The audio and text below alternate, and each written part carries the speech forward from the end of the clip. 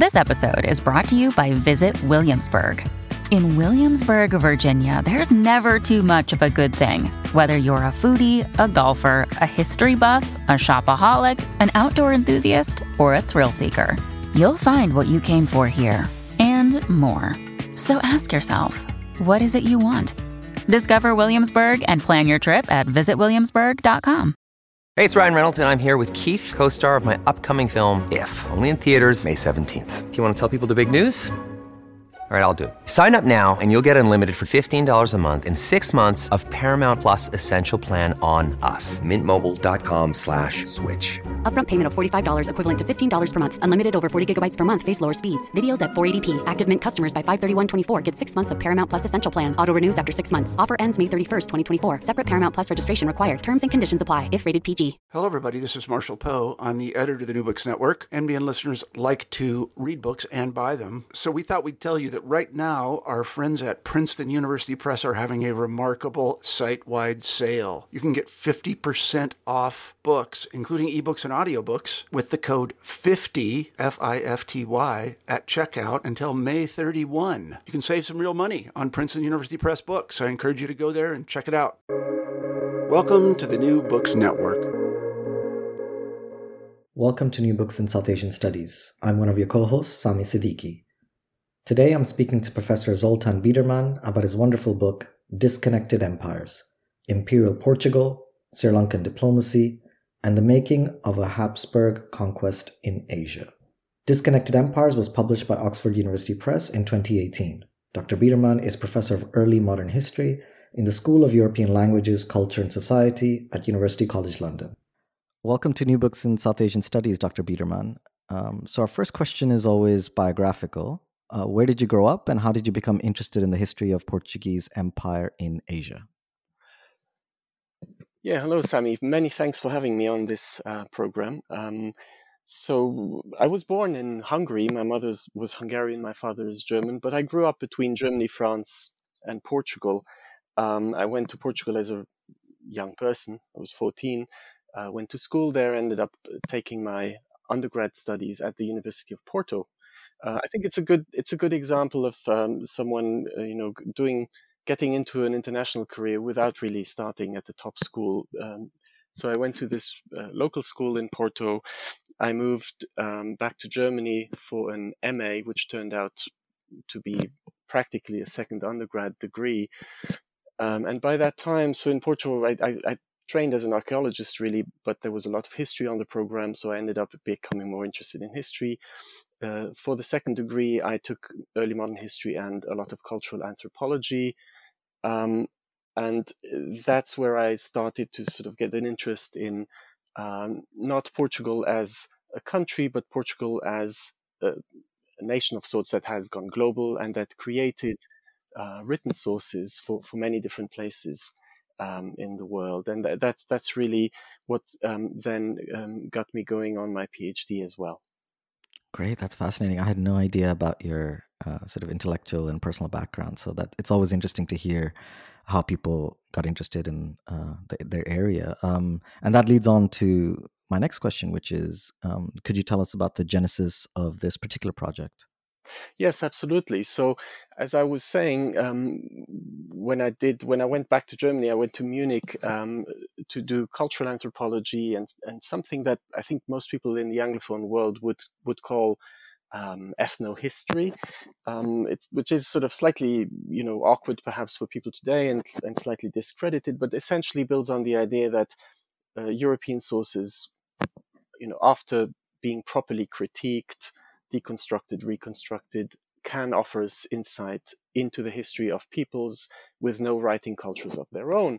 And so I wrote a dissertation that later became my first book on the very obscure island of Socotra, which is today part of Yemen. And I used Portuguese sources for that.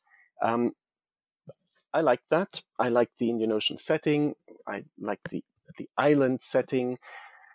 So, as I was looking around for a PhD project, I came up with the idea of working on Sri Lanka, just across the water from Socotra. And the initial plan was actually to work on the 17th century and to do a comparative history of the colonial interventions of the Portuguese and the Dutch. Because being able to read both Portuguese and Dutch, it seemed like an advantageous thing to do. Very quickly, however, as I started this PhD project, I realized I wasn't really understanding a number of things that were going on in the 17th century. And so I did something that, some people may envy me for. I had the time to do this. I had the funding at the time. I went back to the beginnings. I just, asked that question, what came before? And I went back as far as I could with the Portuguese sources to the early 16th century. And that really is, an impulse that I think if we can control it, it's great, but I couldn't control it. And in the end, I think it led me to a much more interesting story than the one that I was originally planning to write about. Absolutely. It's always interesting to hear this part as well. Like the other questions that will follow, I know where you're going to go with that, but I had no idea this is, how you got to this book. That's fascinating. So for the listeners who may not be familiar with this history, I was wondering if you could situate us by talking a little bit about the two major states you're dealing with in the book. One is the Portuguese Empire, and the other is the Kingdom of Kotte in the 16th century. Yes, of course. So the Portuguese Empire, everyone has heard of it, of course. It's essentially an empire on a global scale built by a very small nation in a little corner of Europe in the southwestern corner of the Iberian Peninsula. So I think this in itself should be sufficient to signal that there's a lot of explanatory work to do. Why is such a small country? Why does it go global? How could this happen? One of the key tenets to bear in mind for anyone who hasn't, who isn't familiar really with Portuguese and Portuguese imperial history is that this is not something that happens in one go. This is not something that is planned, right? So Portuguese or historians of the Portuguese Empire these days agree that there's a number of different processes that were grafted upon each other as things progressed, right? So 1415, first conquest of an overseas position in Ceuta in the north of Morocco, which is now part of Spain. And then, West Africa, then the big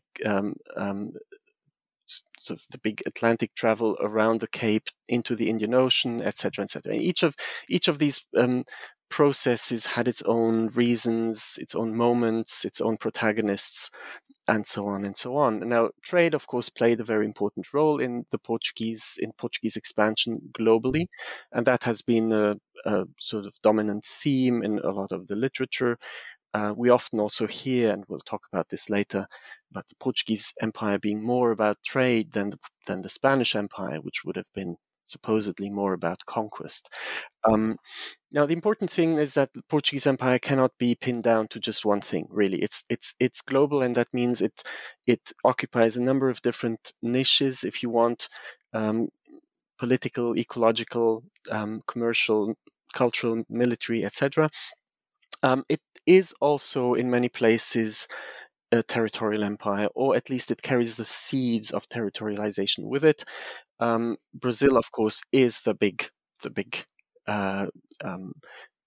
let's say counterpart in the way people see it, counterpart to the more commercial expansion in Africa and in Asia in this period. But territorialization does not only happen in Brazil. That's really important. It does happen in Asia. It does happen in Africa, especially in the later 16th and 17th centuries.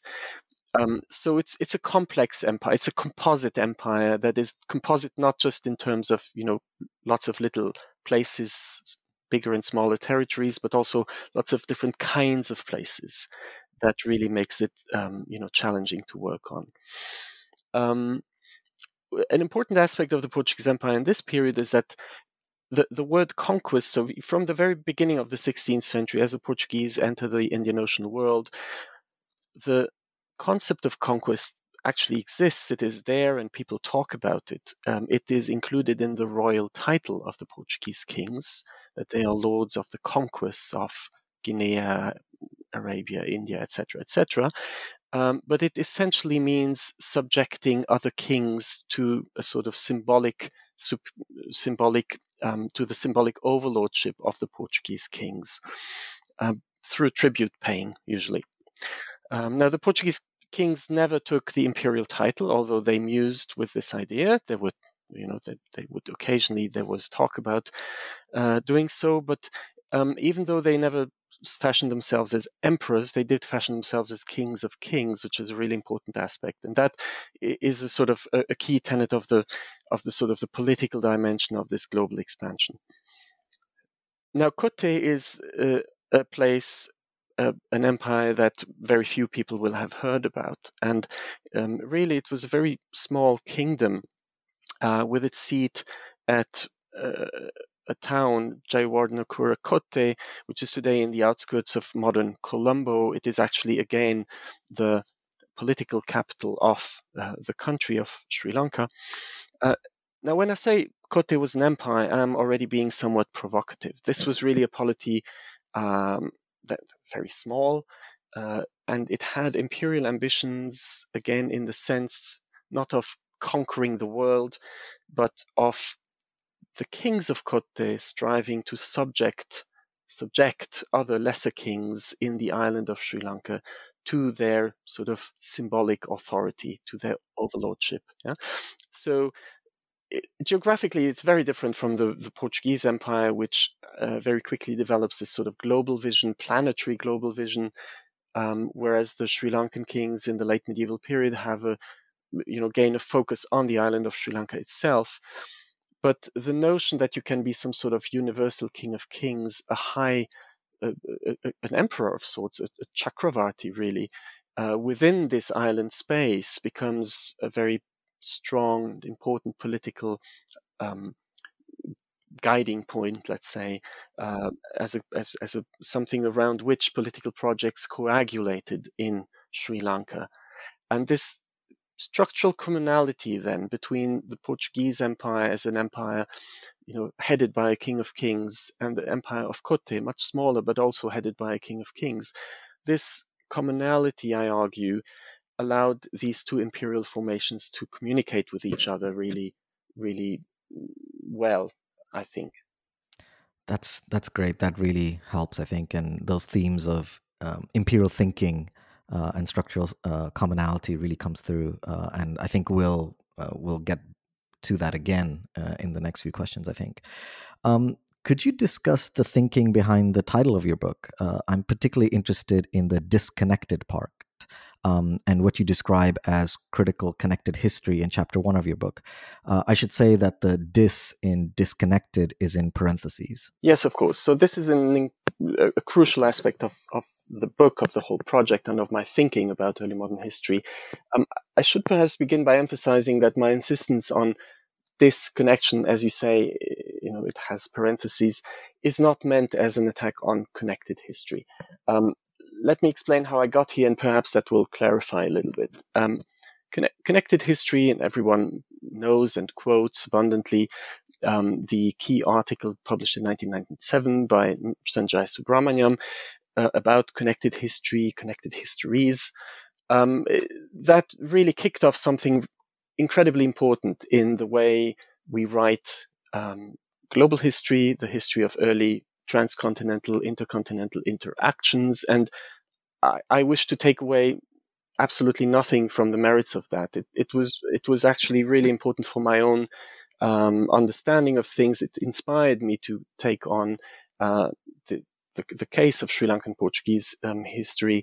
And I very much saw myself and see myself as a connected historian in many ways ever since I began the project, very shortly after that article was actually published.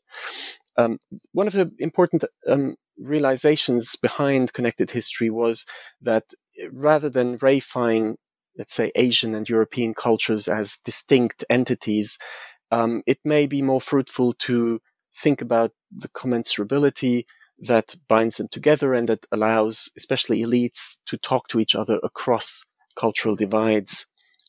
For example, the Portuguese royal family, the Portuguese empire, imperial agents with power figures in Sri Lanka. So all of this is really important, and it's really changed the way that we look at the world, the early modern world, globally, as something that is not just shaped by Europe and the expansion of Europe. Now, my initial take was very much to look at Sri Lanka as a case of evolution of development from commerce to conquest, from collaboration between the Portuguese and Sri Lankan elites towards something more sinister. So there was very clearly a sense of change over time, which of course remains very strong in the book.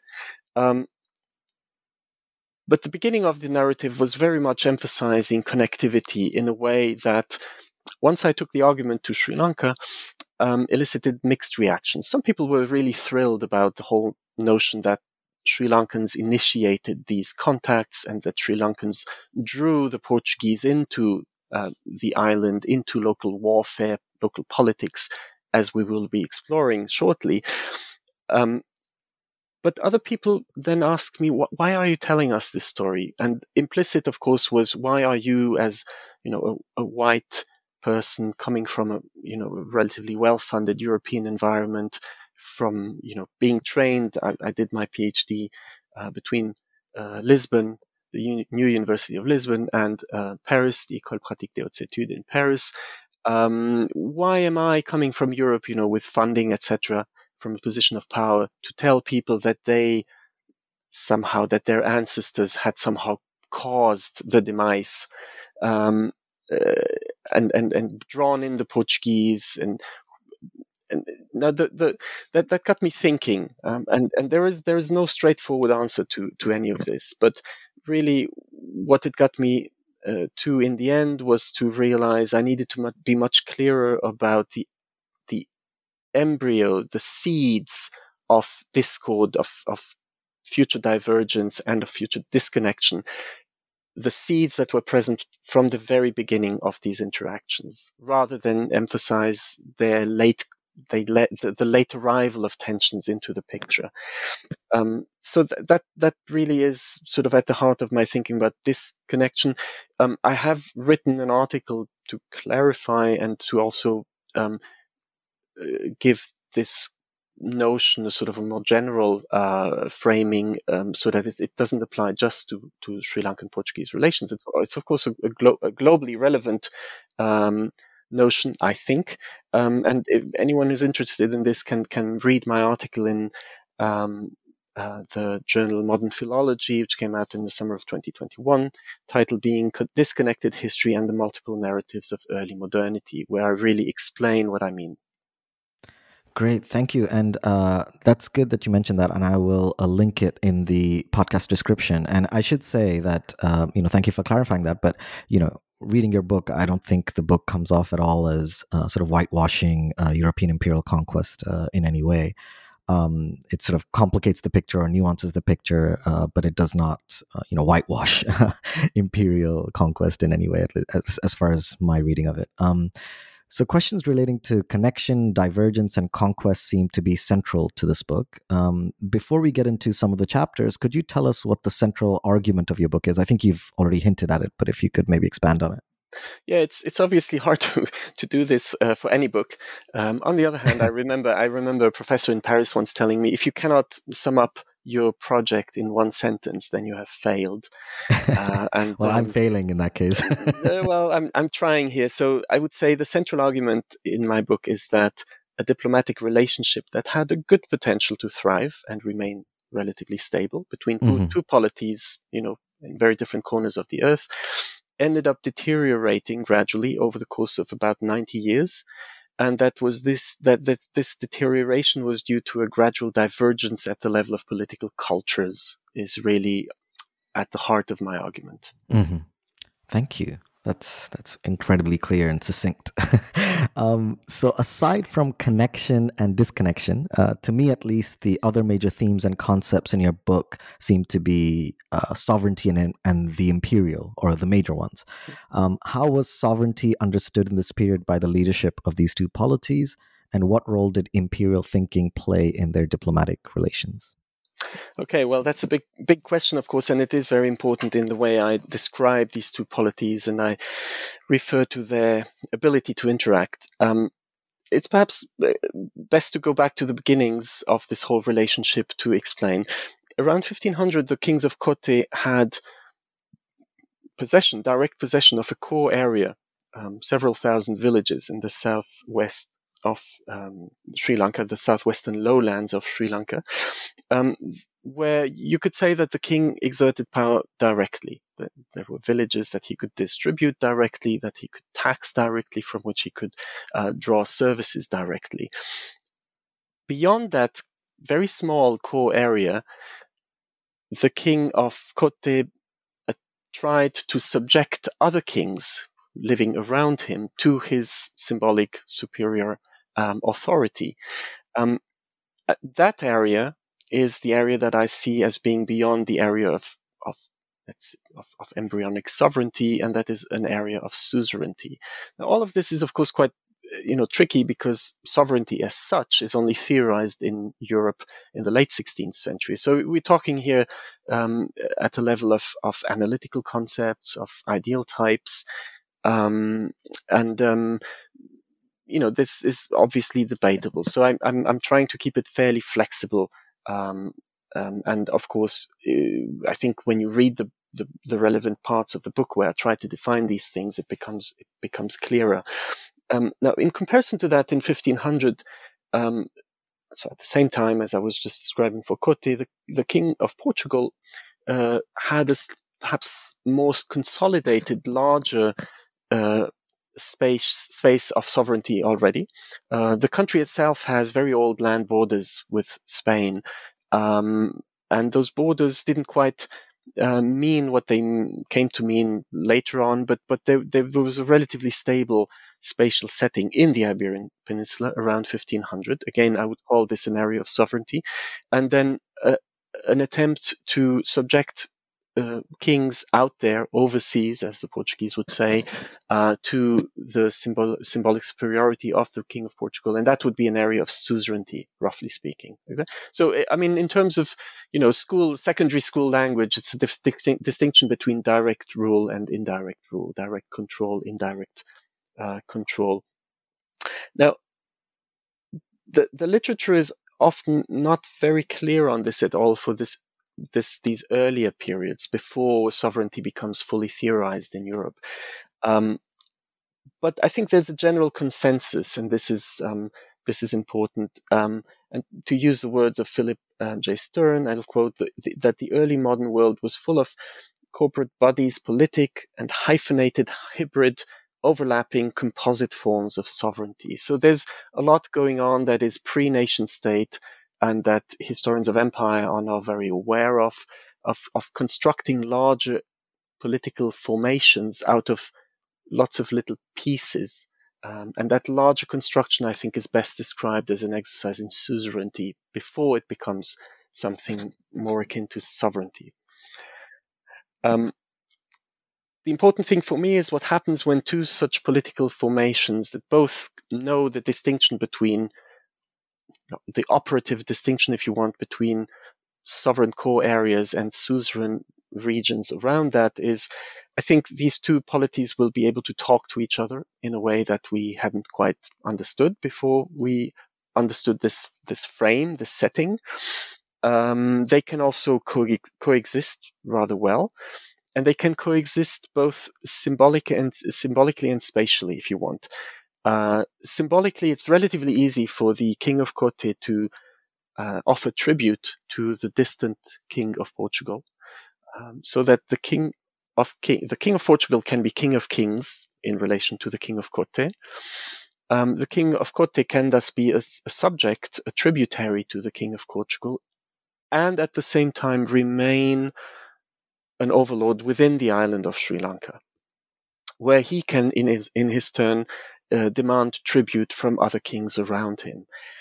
So spatially, what this means is that you have essentially an empire nesting within another empire. And I call this, I thought it was fun to call it the Matryoshka principle.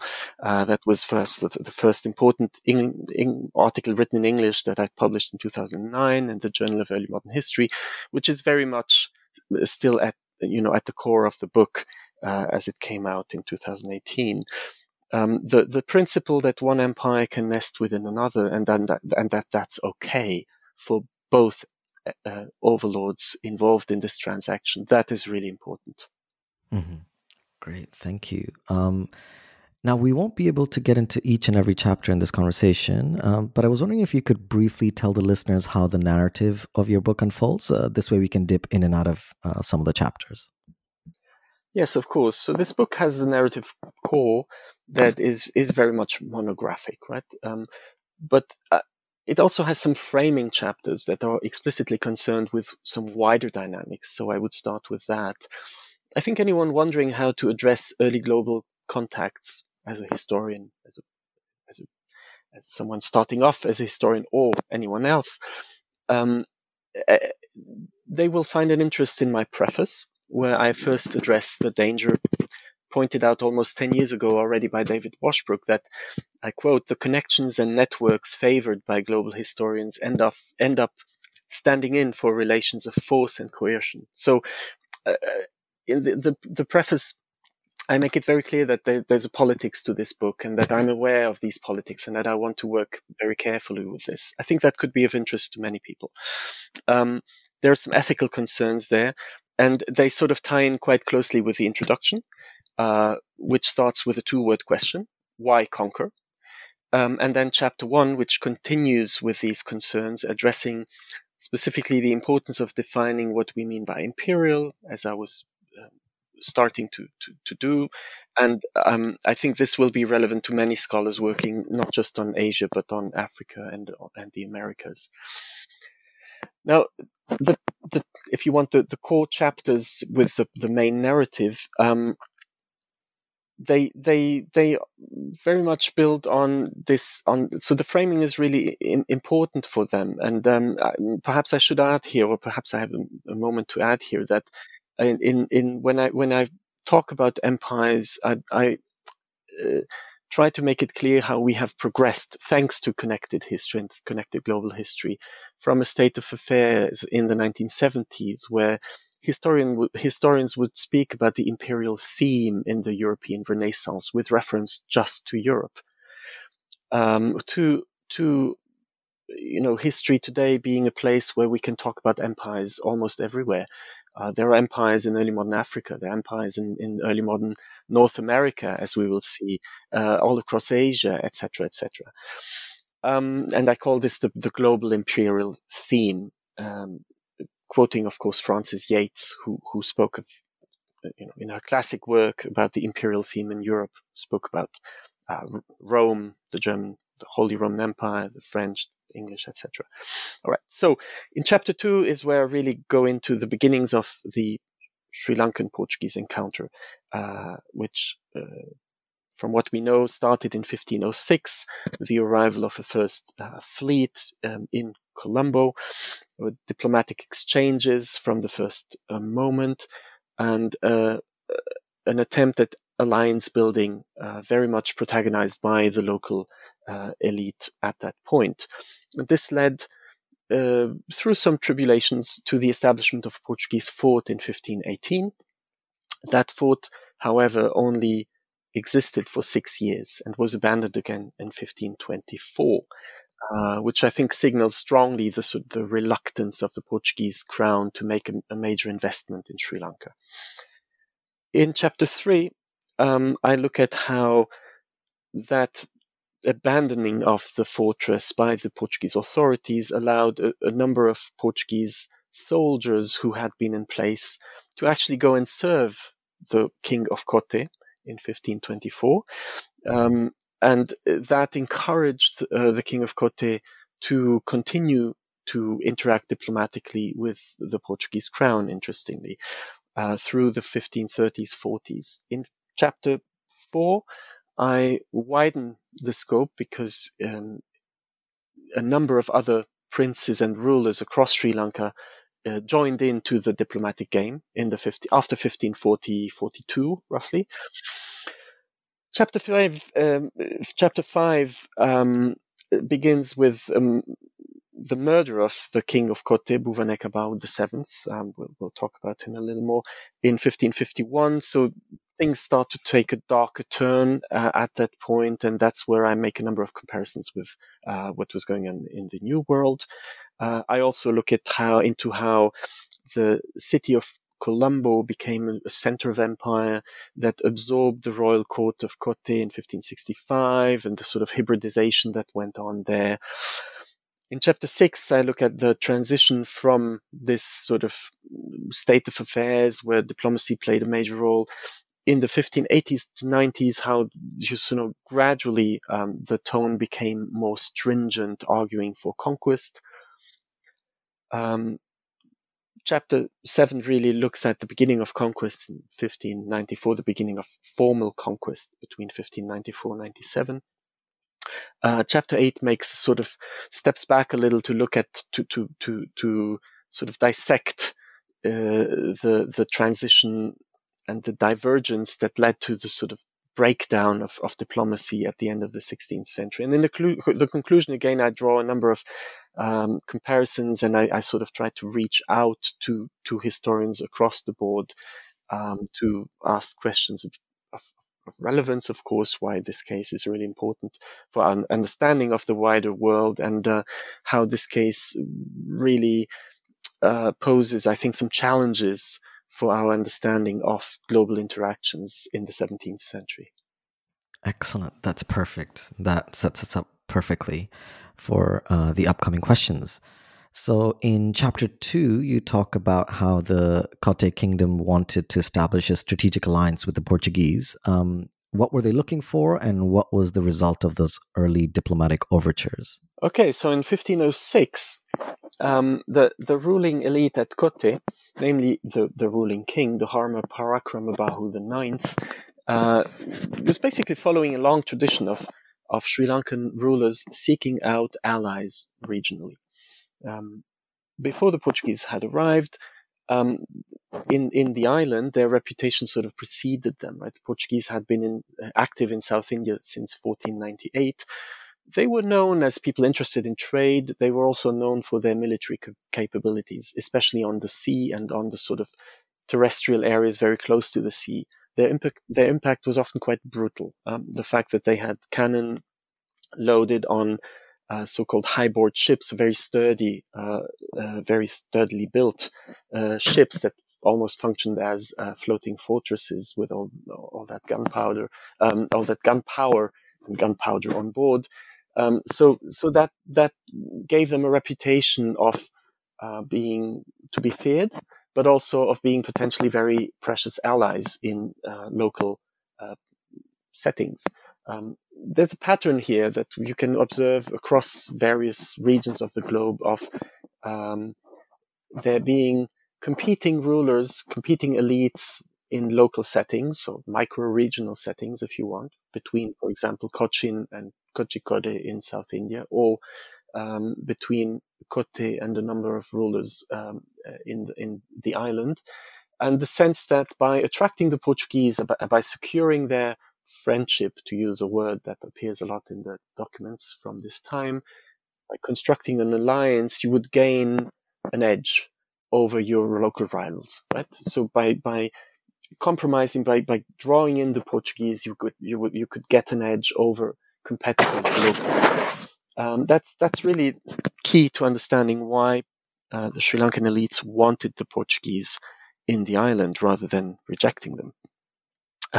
It's quite striking how Dharma Parakramabahu IX, this king who was in place at the time, he embraced the Portuguese as friends, and at the same time stopped paying tribute to his former overlord in South India, the Raja of Kollam.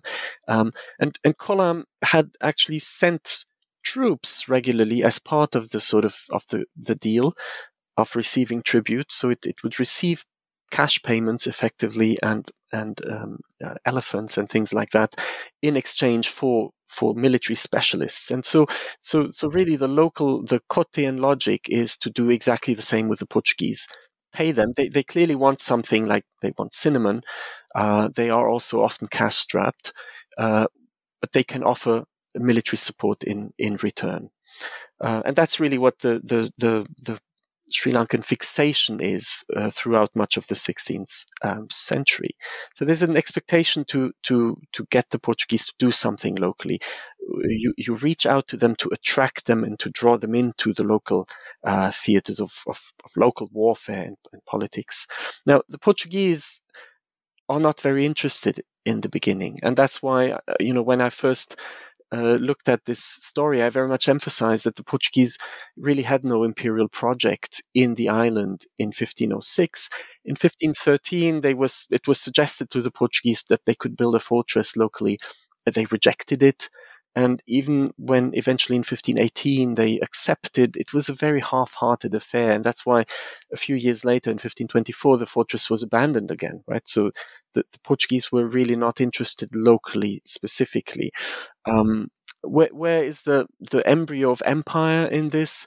It's in the sort of larger thinking of the Portuguese, of their global preponderance, their ability to be overlords across the globe. But that, of course, no one in Sri Lanka understood in 1506. Interestingly, when the fortress was abandoned in 1524, I mentioned this already, we're talking about a very small number of individuals, all men, around 30 men perhaps, who had been in this fortress and who were supposed to return to other possessions in the south of India, Portuguese possessions, but they stayed. They decided to stay on, and they eventually fulfilled exactly the needs of the then new king, Bhuvanekabahu VII of Kotte, who suddenly had a little platoon. It was like this tiny platoon of military specialists, but who were very good with guns, who had apparently very strong military training, good strategic and tactical thinking, and who proved to be quite an asset in the battlefield. And for some time it worked, in the sense that these Portuguese soldiers were practically detached from the Portuguese Empire and served just the King of Kotte. And that's exactly what they wanted. That's exactly what they had ambitioned. Gradually, then, the Portuguese authorities became involved again, and the fragilities of Bhuvanekabahu VII's position vis-à-vis the Portuguese Empire became more evident. But the paradigm remained, and the desire to sort of perpetuate the state of affairs where this king could use Portuguese troops to defend himself against local rivals. So in 1541, Bhuvanekabahu VII sent an embassy all the way to Lisbon. This is quite extraordinary. An Asian sovereign sending his ambassador directly to the royal court of Portugal. And I wrote a lot about that. There was ivory casket diplomacy, which is very visually driven diplomacy, where all sorts of imperial ideas are conveyed to the Portuguese elite. And that is really what then led to other princes across Sri Lanka in the 1540s trying to do the same, trying to capture the attention of the Portuguese authorities and argue, look, we can offer similar deals. We can pay you if you send us troops. We can even, and this is the major change in the 1540s, many of these princes start to argue, if you want, we actually are willing to convert. We are willing to become Catholics and become Catholic kings supporting Portuguese Empire building in Sri Lanka. So there's a reinvigorating of imperial ideology on the Portuguese side in the 1540s, and that's sort of immediately exploited by a number of Sri Lankan kings and princes across the island. Perfect. That leads us on perfectly to my next question. I was wondering if you wouldn't mind reading an excerpt from the concluding paragraph of Chapter 4 and expanding on the significance and legacy of religious conversion into Luso-Lankan diplomacy. Yes, so on page 121, I write, and I quote, "The 1540s saw a sometimes disconcerting intertwinement of matters local, regional, and global. With local political objectives in mind, Sri Lankan rulers and princes reached out to an empire operating across the region as part of its global interests. They appealed specifically to the most global aspect of its ideology, Catholic universalism, to convince its authorities to invest resources in the resolution of unquestionably local matters. Political ideas, however unrealistic they may now seem, were flowing at remarkable speeds, and they were beginning to make an impact. End of quote. So the 1540s, as I was saying already, are really a key moment. And, just to sort of lay it out on the table, you have three main elements at work. As I mentioned, Sri Lankan rulers and princes, importantly, sort of disgruntled princes who were not first in line of succession. There's all sorts of grievances in these kingdoms.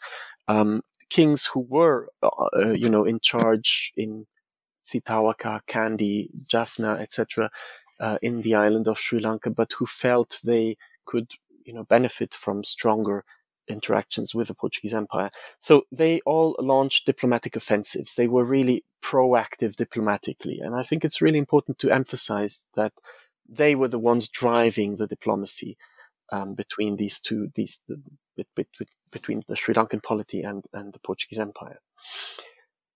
Secondly, the Portuguese crown in Lisbon and the governors or viceroys in Goa as well were sort of gradually becoming more receptive to this kind of offensive, because in the 1540s there was a revival of the religious idea. So this is slightly counterintuitive. People may think, the Portuguese carried this Catholic zeal with them from the very beginning, and some certainly did. But in terms of the building of the Portuguese Empire in Asia, of the so-called Estado da Índia, the religious argument really only became preponderant in the 1540s, late 30s perhaps, and 40s. The idea that somehow you would be building a Rome in the east, in Goa, and that you would be rebuilding a kind of a Roman Empire across Asia, but a Christian Roman, a Catholic Roman Empire, if you want. And that really took off in the 1540s, and that really helped the communication at a new level, where you could talk about empire in more concrete terms of kings converting their populations, their subjects, placing them in the service of the Portuguese Empire. The Portuguese Empire then being obliged, of course, to defend these Christian populations, etc., etc.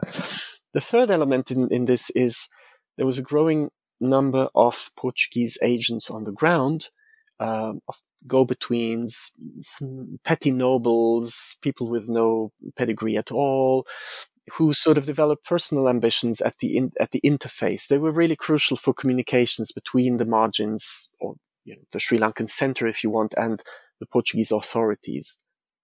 Communications had to be in Portuguese, so you needed, for example, at one point, the King of Kandy put out a rumor almost, I need someone who can write letters for me that can go from Kandy in the central highlands of Sri Lanka to Goa, and that people in Goa can understand, right? So this soldier, this guy really, who happened to be in a tavern in Negombo, north of Colombo, heard about this and, set out, and he became a secretary of the King of Kandy in 1542-43.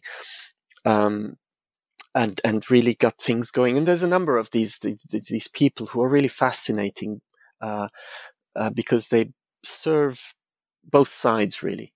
They become go-betweens, and they don't just walk back and forth with letters. They also help shape the imperial ideas on both sides. And all that happens in the 1540s. There's really an explosion of communications in that period.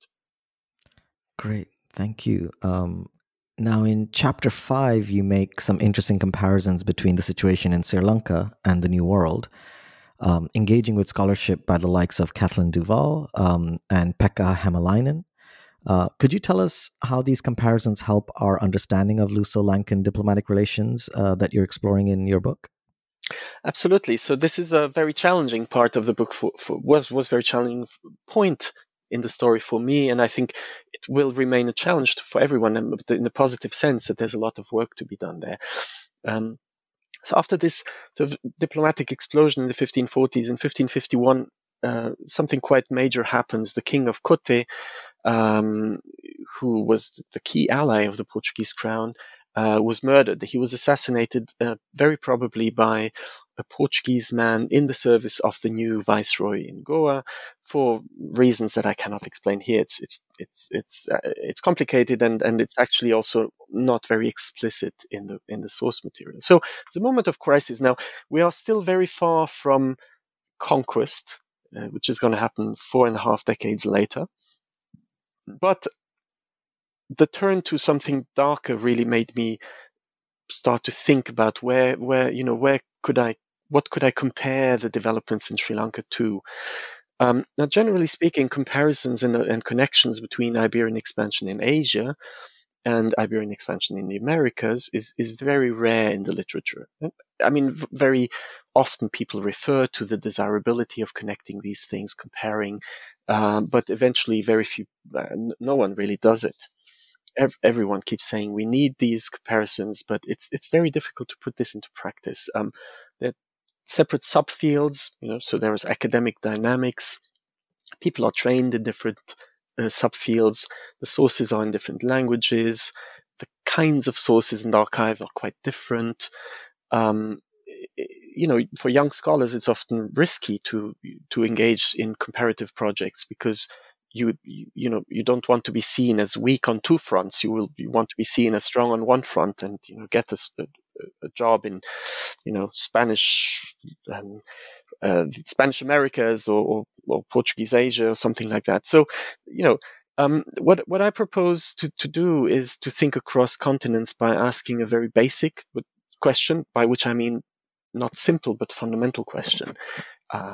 What should we call this space in Sri Lanka around 1550, where a global empire is being manipulated by local rulers, and these local rulers are outside of that global empire's nominal sphere of possession? There is no Portuguese possession in Sri Lanka, although after 1551 a fort is re-established at Colombo. But this is really just a town, and beyond that, the King of Kotte is not inside the Portuguese Empire formally. So clearly we are talking about borderlands of sorts. The contact zone paradigm clearly applies. But I do think we need to try to be a little more specific than that. Now, when I was, so I finished my PhD in between Lisbon and Paris in 2006, and I got this fantastic opportunity to be a postdoc at UCLA at the William Andrews Clark Memorial Library, and the Center for 17th and 18th Century Studies has this wonderful fellowship program, which is still ongoing. There's a yearly theme, and the theme that year was imperial models in the early modern world. It was headed by two fantastic scholars who I looked up to very much, Anthony Pagden and Sanjay Subramaniam, and it was really quite something to be there and to be given this opportunity. At some point, I went to a conference. I can't quite remember where it was, in New York, and I met Sabine McCormack, who was then at Notre Dame, a major authority in Spanish colonial history, especially for Peru.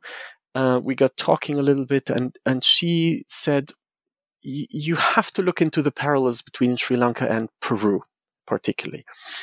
The reason why she suggested this, she also at the time, she was interested in getting this dissertation into a book series that she was editing, and unfortunately she died very unexpectedly, so that led to nothing. But of course, the idea remained with me for some time. Why Peru? I think the main reason that she suggested this was the late chronology, so that that it happened relatively after a while, let's say, of imperial expansion, that Portuguese started to conquer in Sri Lanka, that there was a certain ambivalence to the conquest. It wasn't quite, even when it happened, in Peru, there was a lot of indigenous political power structures remained in place and so on. So obviously in the Americas, there's a long tradition now of revisionism, Ambivalent Empire by Inge Clendenin, the sense that we are looking at more than just conquest. Now, that all this got me thinking, but in the end, I think, Sabine McCormack's suggestion was fruitful, but not really productive in terms of. I didn't agree with her in the end. I thought it was a good challenge that she gave me. The big difference is that in Peru, earlier also in Mexico, however you revise the history and you emphasize negotiation and ambivalence and indigenous agency and the survival of power structures even after, the Spanish settle, you still have a nominal moment of conquest at the beginning of it, relatively close to the beginning of it, right? So within a few years after the first contacts, aggression happens at a scale where entire empires are defeated, and a trauma happens. And I think, this is something that in the last 20, 30 years, the historiography of the Spanish Americas is fantastically productive. Sometimes people seem to go a little far in forgetting about that initial moment of that initial trauma of conquest. And the contrast with Sri Lanka is precisely this. We are still in, up to 1594, there is no formal conquest. So all of this stuff is occurring outside of the realm of formal empire, of established formal empire. Okay, so to cut, I've been going on much too long on this, but it made me think, where else can I look in the Americas? And suddenly North America came into the picture, which is something that we never read about as historians of Portuguese expansion. Right? It seems to be totally a different world out there, somehow disconnected from what we do. The first step, obviously, ubiquitously, was Richard White's Middle Ground. But I still felt it didn't quite resonate with what I had in Sri Lanka. And then I found Kathleen Duval's wonderful work on what she called the native ground, right? And that really seemed to be a good match for what I was seeing in Sri Lanka, because it was, and I quote here, a space occupied by a strong Native American polity, needing neither accommodation nor resistance to thrive, exerting significant pressure on newcomers to let themselves be incorporated into existing power structures. And when Europeans arrived, Duval argues, I quote again, they found themselves recruited by those who were already there, who sought to teach the newcomers their interpretation of the history, customs, and peoples of the region. So Europeans are made are forced into local power structures. And that very much resonated with a lot of what I could see in mid-16th century Sri Lanka. And then, of course, Pekka Hämäläinen's work on the Comanche Empire also comes to mind. And I think there's a lot of potential here for further comparisons in the future. Whole libraries of scholarship never touched, by one side and the other, are really there to be connected. And that's a fantastic challenge for the future. Mm-hmm. Yeah, and that was one of the most surprising and most interesting parts of your book was those comparisons and bringing in Kathleen Duval's and others' work into it. I wasn't expecting that, but it was really interesting and was worked for me at least. I'm obviously not an expert in this field, but it was really fascinating. Now, in Chapter 6, you discuss the donation of Kotte in 1580. With regards to the agreement between King Dharmapala and the Portuguese crown, you write that, and I quote, "The Portuguese version reads very much like an elaborate formula rendering the fact that it was a part of Kotte's exclusive historical heritage to lay claim to overlordship over the rest of the island. The prospect was rather radical. The monarchy, rather than an empire nesting inside it, the matryoshka principle, if not entirely suppressed, was transformed into a new imperial hybrid that neither the Portuguese nor the Lankan crowns had originally intended to create," end quote. Could you expand on this point and what the significance of this donation was? Yeah, thank you for reading that out. It's a bit dense, and sometimes my prose, obviously, as a non-native speaker, takes some turns that can be a bit annoying. I think. Oh, not at all. I just want to clarify. That was more my reading. I actually enjoyed it. That's why I picked it out as a quote, just to clarify. So a lot of this is a bit complicated. But so just to take a very quick step back, in 1565, the royal court at Kotte was under siege, and it was decided to transfer it to Colombo, which was a Portuguese possession by that time. So 1565 is the moment that a indigenous, a Sri Lankan royal court is transferred into a space that formerly belongs to the Portuguese, the fortified town of Colombo. That fortified space too became besieged in the 1570s repeatedly, and in 1580 a siege was laid on this town by a rival king, the king of Sitawaka, a neighboring king, for so long that people grew desperate, and it's at this point that the king of Kotte, now residing in Colombo, wrote a document, made a donation of his kingdom to the Portuguese crown. So it's quite an extraordinary moment if you think about it. The contract, of course, was written in Portuguese because it needed to go to Lisbon and be ratified by the authorities there. What this contract really does is it ups the game of the Sri Lankan side and says, you know what, you have been sort of defending us here, but it's often been a little bit half-hearted. There's always that sort of specter of the Portuguese accepting another Sri Lankan king as their local tributary and dropping the family that had been collaborating for so long with the Portuguese. And so the king at this point is called Dharmapala.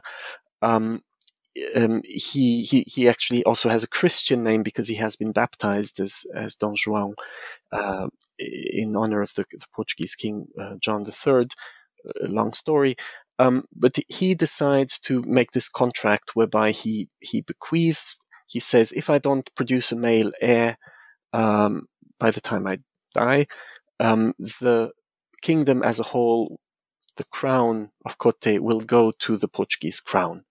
So it's a translatio imperi, if you want. It's a transmission of an imperial mandate from Sri Lanka into the hands of the Portuguese royal family, and that was signed in 1580. And the really extraordinary thing about it is it's not just a donation of a place; it's a donation of a mandate for empire in the island of Sri Lanka.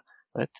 So it really makes it quite explicit that actually I can read out what that whoever was to inherit the realm, and I quote, shall legitimately wage war on the land and on the sea until they become entirely lords of the said kingdoms of Sri Lanka, of the said kingdom of Kotte, actually, and overlords, so suzerains beyond Kotte. Yeah? So the formula is really difficult to translate, but clearly there's stuff going on there between Sinhala and Portuguese, and then English, of course, that makes it difficult to translate. But as I was saying, the extraordinary thing is that the Portuguese inherit something that obliges them to continue to make war in the island, wars that will cost a lot of money. Now, of course, 1580, to anyone who's familiar with Portuguese and Spanish history,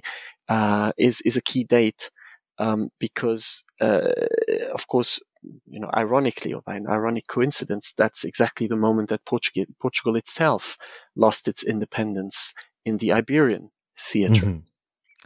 Yeah, and that leads perfectly to my next question. I was wondering if you could talk about the significance of, as you just talked about, the Portuguese losing their autonomy to the Spanish Habsburgs, and what that meant for the eventual conquest of Sri Lanka by the Habsburgs in 1597. So the first thing to say is that, this is nothing new. And in fact, the fact that there is this coincidence in time, the Nation of Kotte 1580, transition of the Portuguese crown into the hands of Philip II, of the Habsburg monarch of Spain, in 1580-81. It was really sort of consecrated in 1581. That in itself is a coincidence. And then you step back a little bit, and there's another coincidence apparently between this transition 1581 and the beginning of the conquest of Sri Lanka in the 1590s. So historians have often rather flippantly just affirmed and assumed that there must be a connection between the takeover of Portugal by the Spanish and the beginning of conquest in Sri Lanka. Now, the assumption here is based on this sort of another assumption, which is that the Spanish had a different way of doing things. The Spanish had been conquering lands, conquering empires in the Americas for a long time, for many decades. So they sort of naturally, once they were in charge of the Portuguese Empire, they would just replicate the same model in Asia, and Sri Lanka happened to be at hand for this replication. I wouldn't say that the thrust of the argument is entirely wrong, but this is really one of those cases where the story is much, much more complicated, and that complication is really important and interesting. So it's not just, sort of the nagging of a local historian who wants you to see that something happened between, two very close dates, but there's actually a wider dynamic that I explore here. That is, to me, it was one of the most riveting things to sort of to uncover and to pull apart and to start seeing as a picture. So one important thing to bear in mind is that from very early on, from the 1520s, let's say, more or less, there had been voices on the Portuguese side claiming that some sort of conquest should happen. In fact, there had also been voices saying we should conquer China. We should conquer, all sorts of places out there. It had been the Portuguese authorities and the Portuguese royal family in particular who were reluctant because there was a lack of resources to do this sort of thing. So conquest policy was not encouraged, but the idea was there and it was talked about. And in the 1540s, for example, during all those diplomatic initiatives and, Sri Lankan princes promising to convert, quite a few voices came out to say we should use this opportunity to conquer. So there is a Portuguese tradition of thinking about conquest and talking about conquest. That's the first thing. In the 1580s, 90s, there's also a regional dynamic in the Far East between Manila in the Philippines and Macau in South China and Malacca in the Straits of Singapore today.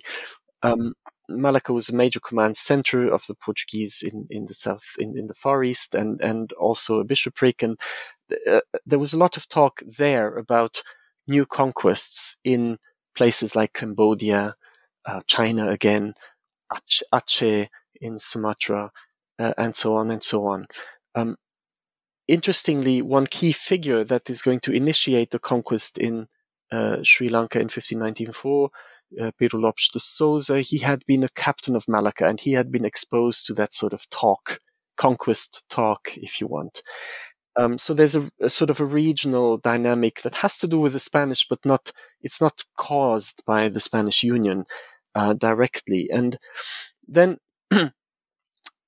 there's local opportunity coming into the picture because the main rival of the Portuguese in Sri Lanka, a king called Rajasingha, king of Sitawaka, dies in 1593. So there's a power vacuum suddenly. Now, at that point, things take a turn to conquest without the Portuguese authorities in Lisbon actually being aware of it. And of course, even less so the authorities in Madrid. So in 1594, the post is created of Captain General of the Conquest of Ceylon. And the first one is killed immediately in battle, but the second one goes and with the same mandate starts the conquest. And there comes a really interesting moment where some people in the Portuguese Empire are against it and some people are in favor. And those who are in favor are going to use the clout of power structures in Madrid to get their way. And that's where, if you want, Spanish influence comes into it, but it's more of an internal Portuguese process that reaches a sort of tipping point. And at that tipping point, the fact that, there's someone in Madrid close to the king who can draw attention to this topic, that is going to sort of tip it over into proper conquest. And military aggression on a very significant scale, with a lot of bloodshed and brutality over the next really 4 or 5 decades, that remained so very traumatic to Sri Lankans today. Great. Thank you so much for expanding on that. That was really helpful in explaining how all these very complex sort of dynamics sort of came together to bring about what you described as sort of very bloody and traumatic conquest. Finally, I was wondering if you could read a short excerpt from your conclusion and expand on your reflections on that passage. Yes, so perhaps on page 219, I write, most disturbingly, perhaps, the case of Sri Lanka reminds us of how communication can work for some time, but also deteriorate until a dialogue falls apart. Commensurability and translatability may increase or decrease over time. Commensurable political cultures can be a fertile breeding ground for ideas of imperial conquest. Connection can breed conquest. So this is what's really so disturbing about the Sri Lankan case, and I think also other cases out there. Connectivity, which is something that we very much embraced from the late 90s onwards, and especially I, as a young scholar, was very, very enthused about documenting connectability and explaining commensurability and how it made things work between very distant political cultures and all that. But then, if it leads to conquest, how do we conceptualize it? How do we explain it? And in what terms do we explain it? Where do we locate the causation?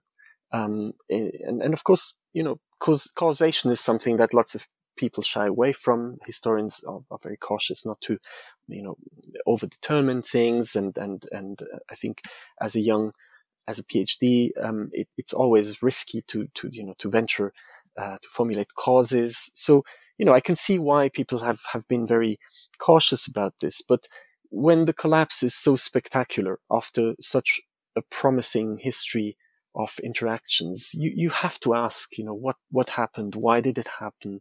And in what ways is that relevant to our wider understanding of the early modern connected globe?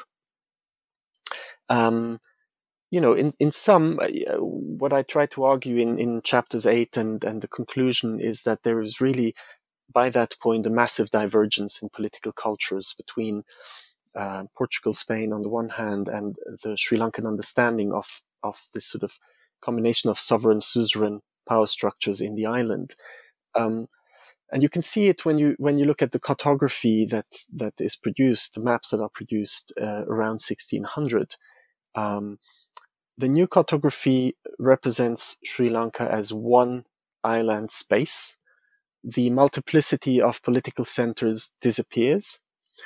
And there's a fundamental misreading of the imperial mandate that the Portuguese crown inherited in 1580 in that famous donation. So if you remember, if I just read it out, that the King Dharmapala bestowed upon the Portuguese, and by extension involuntarily upon the Spanish, the mandate to subject other kings in the island to being tributaries.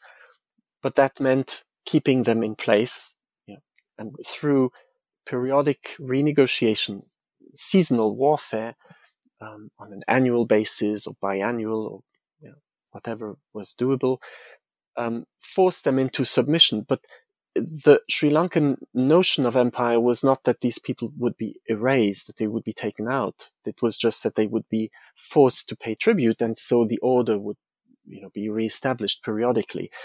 These are sort of political ideas that are very common in Sri Lanka and in parts of Southeast Asia at the time. The sort of court apparatus, the bureaucracy surrounding Philip II and then Philip III around 1600 is really does not understand this subtlety, or maybe they don't want to understand it. It's not clear, but there's a major sort of misreading of the whole picture. And the notion becomes we are going to take out these kings and we're going to create a colony that is the size of the island itself. And so the island as a territory where an extended sovereignty can, find its space fully, without interference from local kings. That's really quite a radical idea, and it introduces a deep rupture. So I'm sort of emphasizing here the importance of the rupture in the picture. So I think this is sort of more widely relevant in that, especially if we start to accept that the seeds for these misunderstandings may have been there from the beginning. There's a certain European hubris, Portuguese hubris from the very beginning. Even in the very early contacts where you could argue that the two sides were sort of at an equal level and exchanging gifts and proposing deals mutually I even at the beginning of my project called it mutual conquest. They were sort of conquering each other. But really, even there, the Portuguese are already talking about this king is inferior. These people don't know how to fight, etc., etc. Now, the Sri Lankan case, I think, introduces a real dissonance into, someone used the metaphor of harmony as a sort of an early modern Afro-Asian world where, despite all the conflicts, the Europeans were roughly at the same level and often inferior politically and militarily to the great empires, especially when it came to North India, the Mughals, the Middle Kingdom, and of course the Ottomans closer to home for other Europeans. The Habsburgs were more or less formally, in fact, tributaries to the Ottomans. Complicated story, of course, in the 16th century. So, there's a lot to go for this argument that the Europeans were really just sort of slightly making trouble, but still a minor drop in the ocean. But I feel that, once I've spent so much time, and I hope that the listeners today will also spend some more time with the book. Once you have heard this sort of dissonance, this stringent set of notes that don't create a harmony, it's very difficult to unhear it.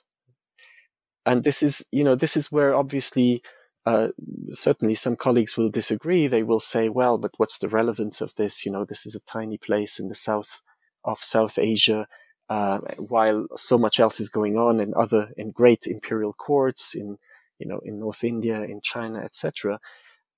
I don't think we can fully isolate one thing from the other. So any European, however pitiful in his, poverty and lack of manners and lack of hygiene and all that, all these little go-betweens and diplomats, English, Portuguese, French, later Dutch, etc. in Asia, they may seem very minor, but they all know at least one thing, which is the massive impact of Iberian expansion in the New World. Right? So I feel it's very difficult to sustain a full sort of separation of these two things. Thomas Roe, he knew and the English by the early 17th century felt they needed to catch up on, Iberian progress. They needed to be brutal in their own way. They needed to have conquest. They needed to have trade, but also show their powers around the world. So, this is clearly happening. And, how aware were people of the conquest of Sri Lanka? I don't know. Future research may tell, but certainly it was known, and it was known that this was happening, in South Asia, and that this transition to conquest was actually, it was replicated later by the Dutch, and of course eventually by the British on a larger scale. So, a pattern was also created, a paradigm that I feel is difficult to ignore. I feel, perhaps that ironically or paradoxically, an excessive confidence in the power of connectivity, which, works quite well in certain settings, such as North India. But ironically, it has come at the cost of disconnecting those processes from the more brutal interactions in the New World or in Sri Lanka, or very soon Angola, Southeast Africa, and the Philippines, of course. So, in a sense, we need to reconnect these things by being critical of too much emphasis on connections, and that's why I feel that disconnection, which is a very unwieldy term, and I don't blame anyone for being skeptical about it, but people are free to use whatever words they wish, of course. But I feel it's important that we sort of balance things a little bit, perhaps stop for a moment, look around, try to see the whole pictures, and think about new ways of putting these various fronts of early modern globalization into dialogue with each other. Yeah, thank you. That's perfect. You've rounded this conversation out perfectly in your book, and connecting it to what we were discussing at the beginning. The connected, critical connected histories. That comes out perfectly in this answer. So I've taken so much of your time, Zoltan, but before we finish, could you tell us about what you're working on now? I know you're recovering from COVID, so yeah, but what are you working on aside from recovering? I am recovering, yes, and thank you again for having me today. It's really been brilliant, I hope, of course, that people will find a wider interest in this work, and I encourage anyone to be in touch with me, of course. My new project is called The Nascent Globe: Indigenous Diplomacy and European World Making. I'm lucky enough to have some United Kingdom research funding for this through the AHRC. I explore basically the attraction exerted on Portuguese and Spanish agents of empire by local ruling elites. So there's a bit of a replication of what I have looked at for Sri Lanka. The power of the way that attraction shaped what we usually call expansion. And I'm going to look at 6 different regions. So this is sort of ambitious, if you want. I'm going to try to connect 6 different regions across the 3 continents, or 3 oceanic spaces, if you want. So I'll look at the Caribbean, at West Africa, Gold Coast, the Swahili Coast in East Africa, the Malabar Coast, or modern Kerala in South India, the Moluccas, or Spice Islands, or Maluku Islands, and finally the southern Philippines, because in each of these little regional spaces you have competing political figures who try to attract the Portuguese and the Spanish, or the Spanish, and who, by doing this, really shape the way that these 2 empires expand globally. So in a way, you can argue that, global empire building was fed by these local power elites. That's the main idea, but I want to make it very clear that I don't wish to romanticize things and sort of give a bottom-up perspective that where everything is great, because once again, the whole thing only gains full meaning if we look at what happens at the same time in Portugal and in Spain, where this notion emerges that we are lords of the world, we are lords of the globe, we are the people who can actually navigate around this thing, and so by the time the first circumnavigation happens in 1521, the Portuguese and Spanish have also started to develop a really considerable hubris, if you want, an arrogance and an overconfidence in their ability to shape the world. And that, I think, it's an attempt at explaining the birth of the global world before the great empires come into the picture, like the Aztecs, the Mughals, etc., before 1521. I think, a lot that has not really been paid much attention to recently happened in those years, in those crucial years. So I'll try to offer a more or less comprehensive narrative of that.